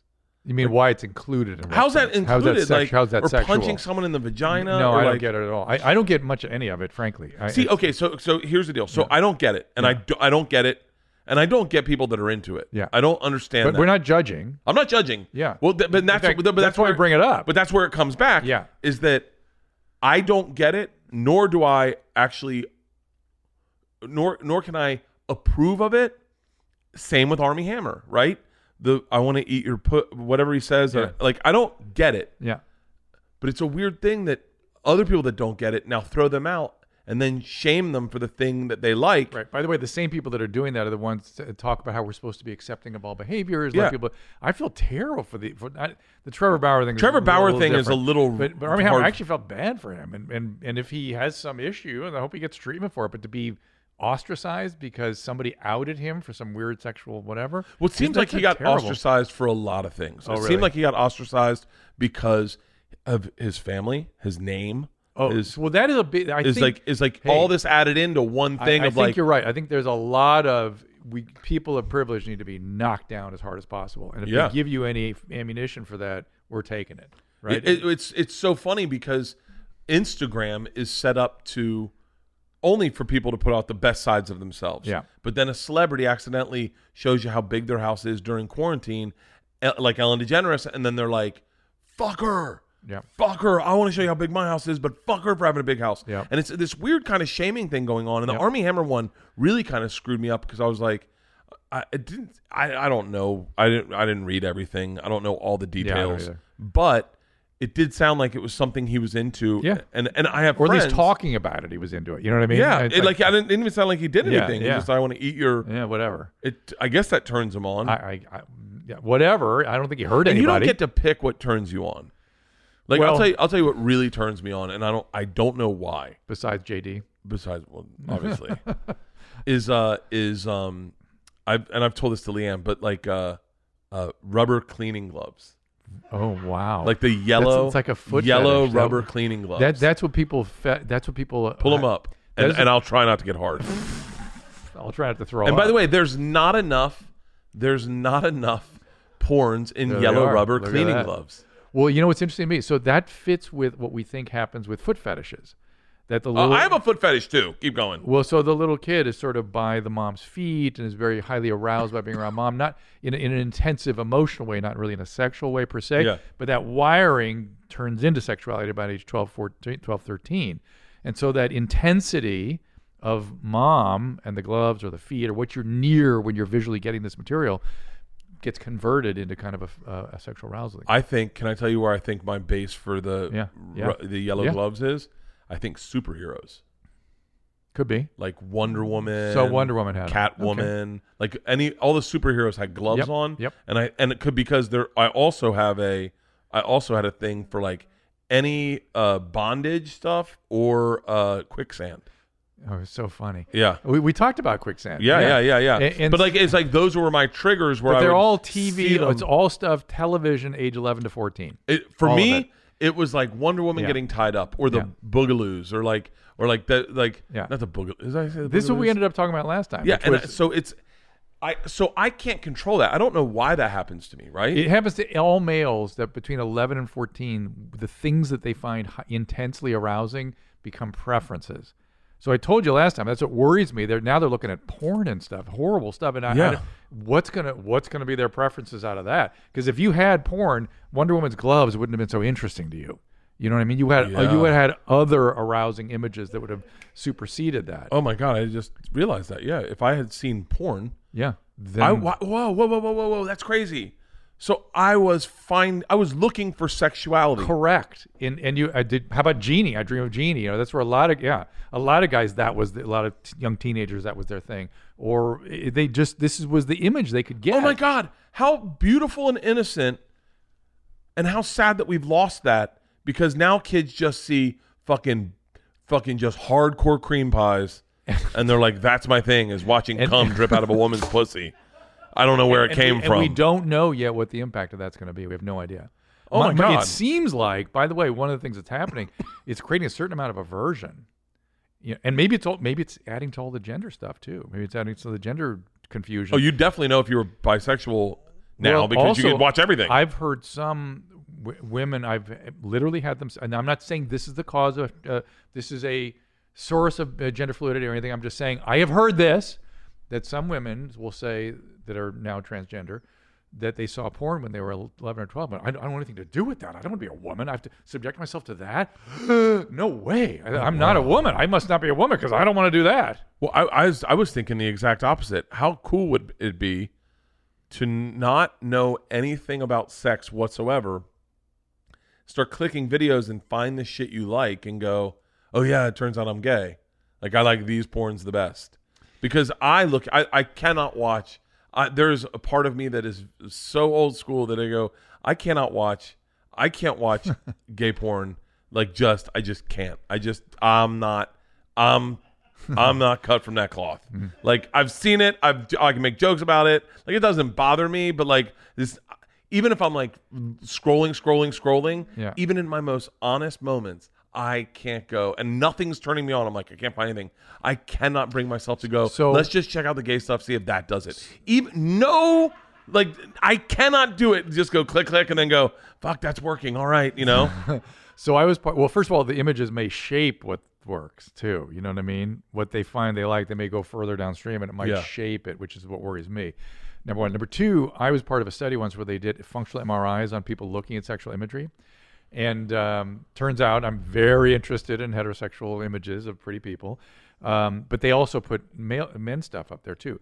And when I was in the scanner, it was a functional MRI scanner, the images would come up. I really didn't have any. I was like, I see what they're doing. They give me and then I saw my brain in response to it, huge threat response. Like threat, like alarm. And I thought, wow, I had no conscious experience of that at all. Oh, I would do that MRI. I would love to find out what my brain thinks about that. That is, it's sort of an interesting. You know what it is? It's a great model for racism and sexism and all those things to understand that you could have these biases and really not be aware of it. So you got to pay attention. I wonder. The other day this is all based off of I couldn't find something to jack off to. I was just scrolling and everything. I was like, I wish I could clean up my searches. Like I can't there's certain things I just can't. It's sort of interesting to me that now people are being identified by, well, what do you search for when you do your porn? That's the what next do you look thing. for? Well, this is where the thought came from. This Army Hammer thing is like, what's would he look at? What's going to stop them from going? This is Bert Kreischer's Pornhub searches, and then all of a sudden it's like, whoa. What the fuck's up with this stepson, stepmother thing? Right. And I'm like, that's all that comes up. Right. Like that's all that comes up for me is stepmother, stepson, right. Sister, brother. Like that's all that comes up in the things, and I can't. in good conscience click on it because I don't want to see someone younger fucking someone older. Right. And then I was like, and then I realized that if anything that was a big black dick and a chick, I just clicked off immediately. I was like, no. Does that threaten you? And, well, I then said, hold on. Why is that? What is that? Because I bet it's the same thing. This threat thing goes on. I guarantee if you put me in that MRI, Yeah. you'd see. But you know what it is? I think the porn industry is racist. I think they don't ever show loving black guy with white chick. They show black guy with white chick going, yeah. Yes. Like you say it, suck it, bitch. Like it's never like sweet and loving. It's this like fucking aggression. And I go, and then I was like, oh my God. So if that's what I'm seeing here, how much other programming have they put into me? Oh, who knows? Where is like? And once where they get a is- hold of AI, watch out, right? dude, you have me at my most vulnerable. A great place to put information into an unwitting brain. My dick's hard, right? I'm jerking off. I don't even realize information's going in. Right. I don't even realize you're doing this to me. And you got me every day for an hour. You got me going on your site. And I was like, this is fucking mind control at its finest. Does Leanne know it's every day for an hour? That's not an hour. It's fucking Does 10 Leanne- minutes probably. Does But Leanne know it's every day? no, I don't know if she knows that I jerk off the way I jerk off. Like she doesn't know that it's like I look at it like a treat. It's like a treat. Yeah. Where I go, Oh, you and treats again. oh, Here we go. one of my best feelings. Treats. One of the greatest feelings in the world. Tell me if you're not going to identify with this. Nadav, have you ever been like, this is more a comic thing. Sometimes as a comic, you'll like get in the elevator, you'll hit the door, you're going up to your room, and all of a sudden your brain will be like, hey, I haven't jacked off yet today. And you're like, oh, I got a treat coming my way. Yeah, I get that. Oh, a little I get check that. off session. I mean, for me, it's if I'm on the road, it's once a day, easily. There's no reason not to. Are you feel alone, or it's just a treat? I hope I'm alone. No. I mean, does it sad? Does it somehow respond? Are you trying to? No, just a treat. Just treat. Yeah. Just a treat. There's no connection to it. Find a fresh take on a fall getaway to Wilmington, North Carolina and beaches. Enjoy hiking trails in a state park, fresh seafood with a side of live music, and fall festivals galore. Then live it up along the Riverwalk in Wilmington's historic downtown. With 3 island beaches, Carolina, Curie, and Wrightsville, and a vibrant downtown, you get the best of the Carolina coast, all in one place. Plan your fall getaway at WilmingtonandBeachesVacation.com. Yeah, but And by the way, and this is back to the shaming part we were talking about, and why they shame people for this stuff. There's nothing wrong with any of this, right? well, there shouldn't be anything wrong with it. But then here's the deal, right? So the other day, I'm on Pornhub, and it's young teen gets blasted or something, and I go, no, I'm not. I can't be a part of that. Yeah. By the way, I can't visualize that because I go, that's got to be like just 2 years older than my kids. Yeah. And so like, but then I thought, right, how. One time, Leanne and I and a friend were cleaning out the friend's boyfriend's apartment. He was out of town. Boyfriends. So Okay. Leanne's best friend, her boyfriend was moving, and we were going to help them move. He wasn't. He was out of town, and he had a magazine that was called Barely Legal, which, by the way, was a very popular magazine at a point. And Leanne and her freaked out because they were like, "Oh my God, he's into kiddie porn." And I was like, "No," I wanted to defend him and be like, "No, Barely Legal is like." It's just a branding. It's not. And then I didn't say anything because I was like, Yeah, I was he like, may I'm or may not be, right? Yeah, and I was mean, like, I'm not going to say anything. Does the girlfriend look a certain way? No, she does not look Barely Legal. Because I wanted, because sometimes She was barely fuckable, in my opinion, and She's still intolerable. Leanne's friend? Now, yeah. But my point is, so just as quickly as I was going to defend him in that moment, and was like, hold on.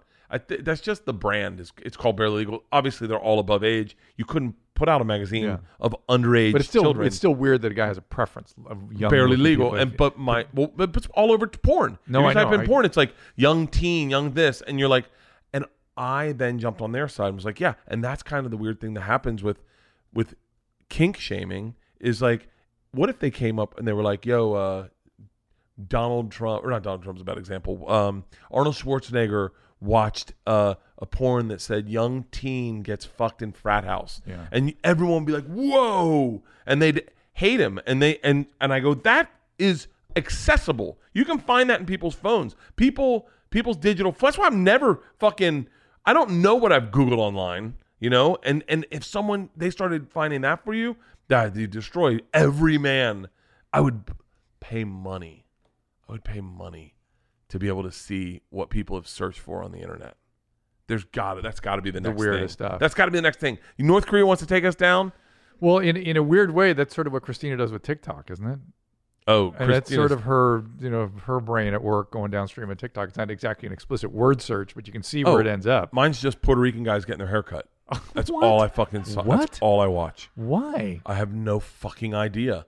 I haven't even seen one of those. Boats getting launched. Boats in trouble. Puerto Rican guys getting their hair cut. It's so many, like they come in like chupacabra, like just fucking all over the place, and then you just watch them slowly clean them up. It's fucking, it's erotic. How do they know that you like it? My phone knows it. You must just lie. Your eyes must stay on it. They can even track where your eyes are going. My phone tells me shit that I don't need to know. Where I go, that isn't, like this morning I woke up and it's like, Joe Coy's dating Chelsea Handler. And I was like, how the fuck did you know I wanted to know that? I was like, yeah, well, you motherfucker. My phone was up all night last night going, wait, what would Bert? Bert's going to love this. And then grabs it and then puts it in my first thing in my feed. And then I'm like, I should text Joe Coy and find out if it's true. And then I'm like, I don't care. My phone did such a good job. It is a weird time. It is crazy what I have a show. I have a show called, that I used to do. I'm going to start doing it again. It's called Open Tabs, where I would leave all the tabs open that I Googled throughout the weekend and then go live or just go through and close them and share with you what was interesting in that tab and what I learned in that tab. That's a great idea. And so I'm going to start doing it again. You'll have a full discourse on caviar. I will tell you everything you need to know about caviar. I will tell everything. But one reason that will especially work is you're like Joe Rogan. You're curious. And so you'll my curiosity. Here, I'll show you what was in my tabs. You'll get a kick out of my tabs. On your phone? Yeah, hold on. Because it was, let's see. My brain, I'm fucking slowing down, Drew. You're 47 or 48. I'm like. Wait till you're my age. Do you know how old I am? Tomorrow? No. By the way? How old are you? Guess. Tomorrow. 56. 63. What? Oh, I get to look like that at 60? If I just stop drinking, I could look like you. Mm-hmm. I'll do it. I'll do it. I spent a good bit of, I watched, this is all fucking super telling. This maybe isn't the right time to share these. Oh, no. No, because I don't know certain things. I don't want, like, I'm going to say stuff and then it has to do with like, your family or something? No. Fucking Larry Elders. I'm curious about him because everyone's like, I just was like, oh, I'll vote for Larry Elders. And then I was like, I don't know anything about Larry Elders at all. And then I listened to this great speech he gave about his dad and his dad having a fight. What is your book about? Yeah, my daughter and I wrote a book. I'm just going to give it to Bert. Your daughter and you? Yeah. Leanne needs this for your daughters. Oh, me and my daughters will never write a book. I'd be shocked if we read a book. My daughter went to Columbia and got a writing degree and all this stuff, and they started talking about doing a book on consent, and I said, well, you ought to have a young person in here. My daughter's a writer. Let's bring her in and do it. And it turned out pretty good. This is a book about consent? Consent and about boundaries and about all the questions that sort of 15 to 18-year-olds had. Are there pictures? No pictures. It's not a sex book so much because those are all out there. You know, we just sort of like trying to help people. Gender expression. Naming is claiming. Gender is complicated. It is. It is, right. So I wish I had my glasses on. I can only read the fucking chapters. Anyway, give it to Leanne or your girls. I'm going to give it to my girls. Yeah. George is a big writer. Yeah, well, tell her that I would appreciate her feedback even.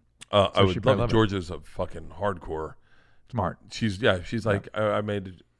It's funny. I can see smart on people, and I could see it on her, you know. Yeah. You should have seen her at that fucking party. I did. Just processing. At your party? Yeah. Yeah, processing my friends and being like, of course you're friends with this guy. And I was like. Judgmental. Like she got in the car. One of my really good friends who she had never met, she meets.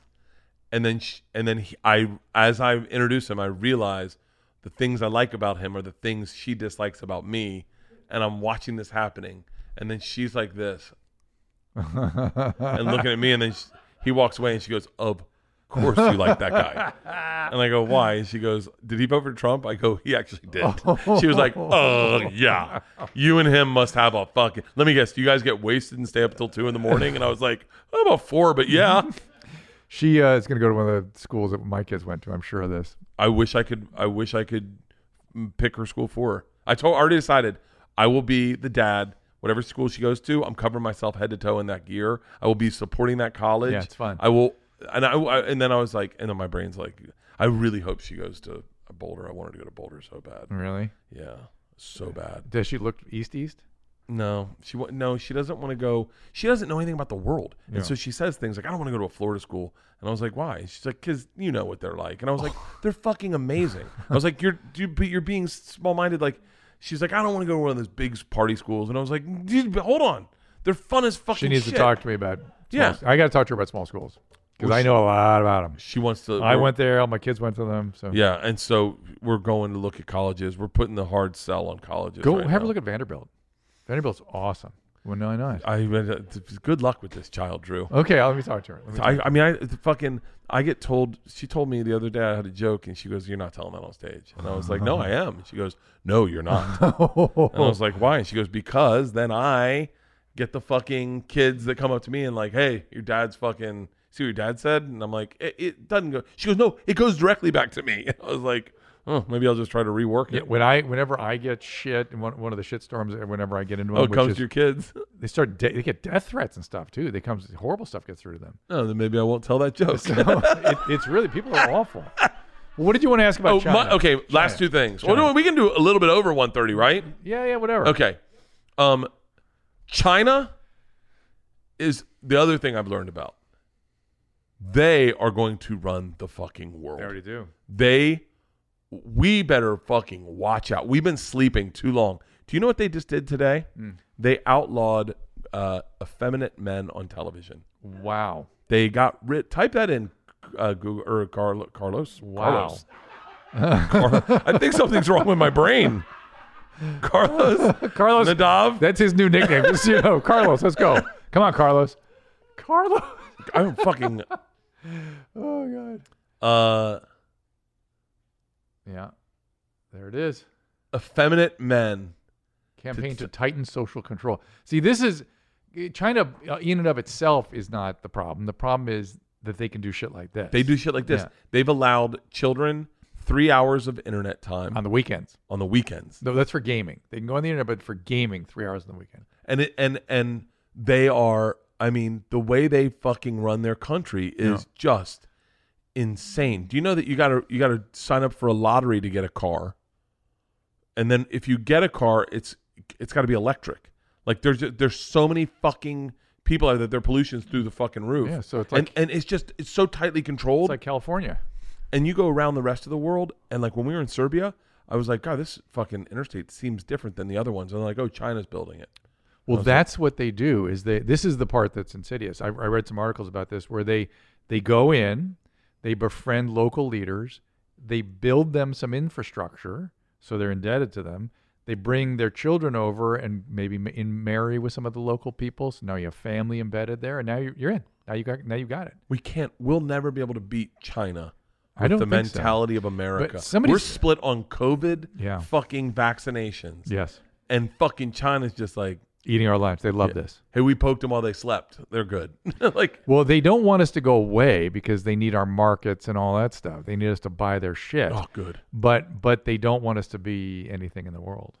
And we're falling right in. We're falling right in line. So far, so good, everybody. How we like it so far? Is it good?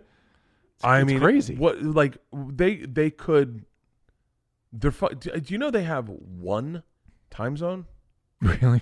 It's crazy. How fucked up is that? Yeah. That they went, yeah. We'll just all go on the same watch. Is everyone cool with that? And they're like, yeah. There's 5 different time zones. They don't ask. They don't ask. They just, Can you imagine how fucking crazy that is? Mm-hmm. That they just all. Listen, when the Wuhan outbreak occurred and they had all those things they did that our press decided we should do, that wasn't medical. That was just face saving for the government leaders. Really? Oh my God! There's no medical textbook that says roll down the streets with chloride-containing trucks. And what was that? It was just so the leader could go, see what I did. I took care of it. Really? Oh, absolutely. That was not medical. And then that's why I went so crazy when people were like, we got to do that. We got to do that. I'm like, I was like, at the time, I just listened to Fauci. Just listen to Fauci. Just do what he tells you. Just shut up on the press. Shut up. And the shitstorm ensued for me. I mean, China is fucking no joke. Yeah. All those Asian countries, when you start hearing about it, like, this is going to sound horrific. Here we go.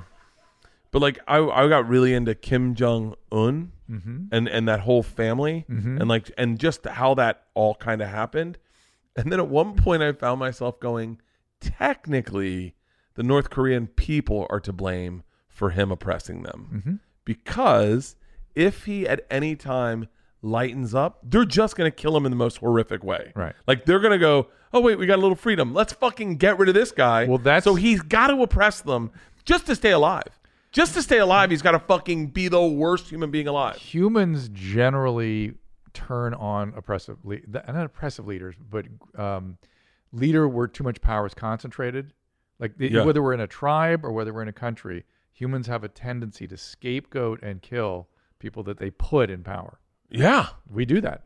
That's a common thing. Gaddafi. By the way, I'm saying his name right for the first time in my entire life. There's a great podcast. Have you listened to the podcast, The Dictators? No. I think I did once. Yes. Oh, yeah. It's so good. Yeah. I think I would have been a good dictator. I tell you what, I would have been great. I would have been a great dictator's child. Oh my God, you would have been the best. Fucking yeah. Just a king's child. Like no responsibility, just like answer to the guy that is 2 steps below my dad, and he's like, "Oh, we've got another problem with your son." Prince of Fredonia. Is it a dead person in his car again? Not this time. He went into the zoo and kidnapped it. What accent am I doing? Remember, you watch what's that? What's the movie? The TV series about Succession. You watched that movie? Oh, it's a good series. What's Succession? I know that. It's a business leader who has a bunch of kids. Oh no, yeah. But he ends up, one of them has a dead person in his car. Oh, I definitely could. It's a good movie, good series. Very good. I remember when I was in college, they were like, "What do you want to be when you grow up?" And I said, "An heir."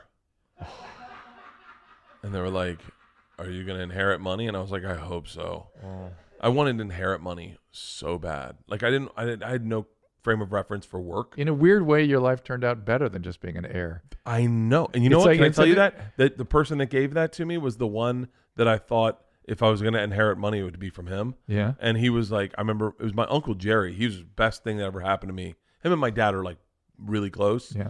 But they were really close in like me deciding to go off and do what I did. And my Uncle Jerry was like, move to New York, and in 3 months, if this comedy thing hasn't worked out, give me a call. I'll see what I can do. And meaning like he'd get me a job at one of his companies. Yeah. And I was like, okay. So I gave it 3 months. I gave him a call, and I was like, yeah. I was like, I don't know. I'm still going to pursue comedy, but it's been 3 months. And he goes, tell you what, work a little bit harder. Give it another 3 months. And I was like, okay.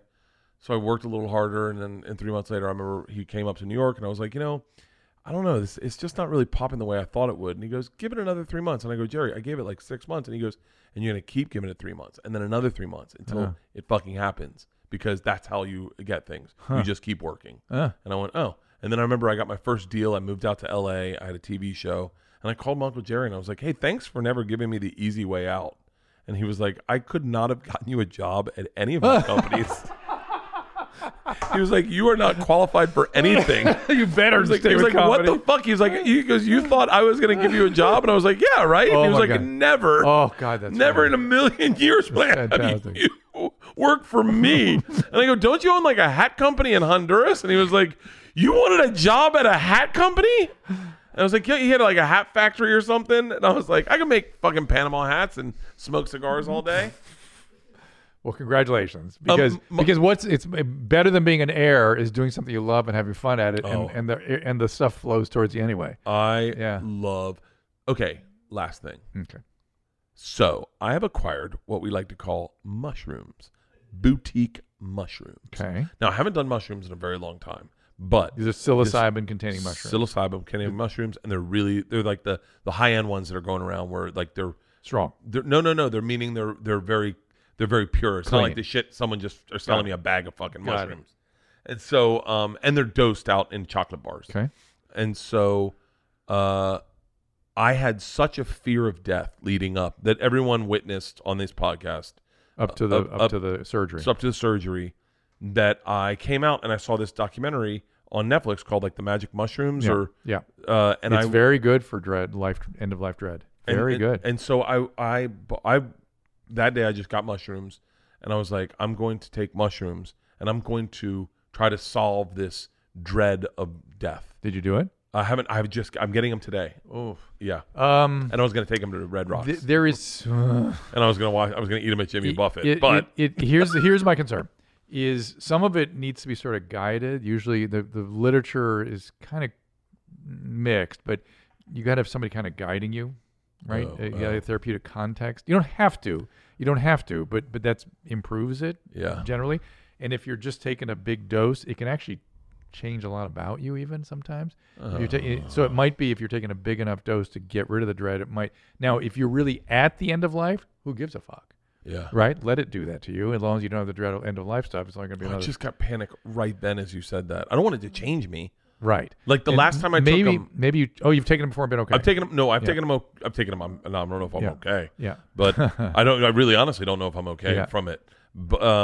But I've taken them. I've always had fun on them. Yeah. Whereas and I've taken very light doses where you just have a good time. And then the last time I took them on. I didn't take them on accident, but I took them on accident, kind of. Yeah. We were at. We have 4 shows at the. We were playing in the Dallas Funny Bone, the Addison Funny Bone, and it was a Saturday, and it was right before the late show. On Saturday. Now, what I didn't know is we had 3 shows on Saturday. I thought we had 2. Oof. And the person I was with, I won't say his name, but I want to so bad. But I won't say his name. Said, let's all eat mushrooms. And so we all ate mushrooms before the shows. Before the second show. Oh. And we got done, and I was like, "Cool, let's go party." And they're like, "Oh, we have one more show." Oh. And I was like, "Hold on 1 second. I didn't know we had one more show." Oh. And all of a sudden, the mushrooms kicked in when I was on stage for the late show. And the candles were waving really aggressively. And I got done, and I thought to myself, what if I broke my brain? Like, I still have 2 little girls. By the way, they were like 5 and 3 at the time, maybe even younger. And I was like, I still have 2 little girls that I need to take care of, and I haven't set up. And if I fucked my brain up, then how the fuck? And I had such a panic attack. So here's the deal. Mushrooms usually are fine. LSD, it's a different thing. I've seen lots of disasters from that. Mushrooms, it's usually fine. Yeah. The question is, A, do you have to have a guided experience? And B, can you take enough to really get rid of the dread and not change other things? Yeah. So be careful. I was thinking I was going to do I was going to microdose and then build my way up from there throughout the night. I wouldn't even, I don't know what that means. You know what I mean? There's no. I don't know what it means either. Yeah, there's no. By the way, I'm the doctor in this yeah, you are surgery, and so I'm the anesthesiologist. Maybe do one of your deep dives and see what they suggest. But I just worry about what's downstream from it always. If you're doing enough to have a change, you're talking about changing your brain, right? You want to change the anxiety and the dread. Yeah. So, I didn't think about that. Yeah, and so again, if your life is ending and you change your brain, who gives a shit? Yeah, right? That's why personally, I would take a huge dose at end of life. I would definitely do that for sure. Yeah, even changing, who cares? Who cares? I'm going to be changing in a few weeks anyway. Oh right? God damn it! That's not my fucking. That's exactly what my anxiety. I don't need. What? Oh fuck! Who cares? I'm changing anyway. You were the last person I need to fucking see before one thing I realized when I got into internal medicine, everything comes back. I don't know if I want to hear this. Everything goes back to the internist when it's time to die. Oh, okay. When all the specialists are done and everybody's done, then they go, "Oh, you go see a regular doctor and he'll finish this off. We have nothing else to offer." And that was a daily thing forever, And so I've seen lots of death. It's a very definite reality once you get used to it. It's just like as definite as birth. It's sort of a part of life. And the fact that we hide it.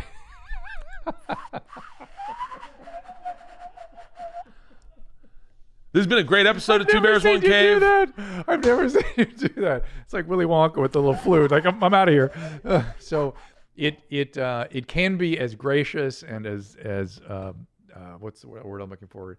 Sort of it can be as much of a celebration as birth can be. It can be. Yeah, no, I bet. I'm telling you, you may not like it. Yeah, no, I'm definitely not going to like it. And by the way, you take some of the advice we talked about here today, and they won't have it for a long, long, long, long time.